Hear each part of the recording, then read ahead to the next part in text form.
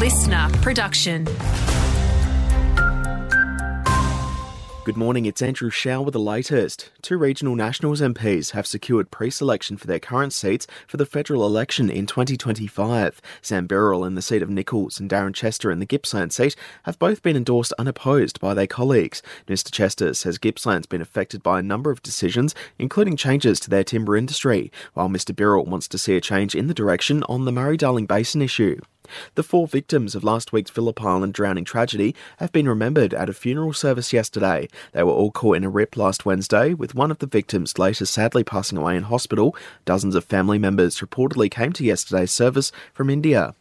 A chance for dairy farmers across the Goulburn Valley to hear a bit more about new infrastructure and practices when it comes to farm systems. The Raising the Roof 2024 event over in the Hunter Valley in New South Wales will help farmers make informed decisions before investing heavily into that new infrastructure. Karen Romano from Dairy Australia says it could prove vital. It's really important when you're thinking about designing housing or feeding infrastructure that you consider what's motivating you to make the change, for example, on your farm, and then understanding what solutions may actually help the issues that you're trying to address through the farm system change.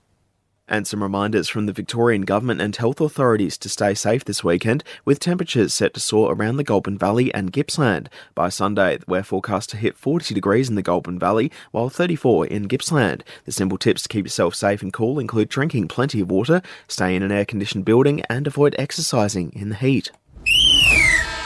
To sport now in a big first round of finals in the Cricket Shepparton Higher Grade T20 last night, with two sides progressing through to the semi-finals. Waiai toppled Old Students fairly easily, going 2 for 132 in 14 overs. Meantime, Numurkah didn't have too much trouble against Mooroopna, both sides using all 20 overs.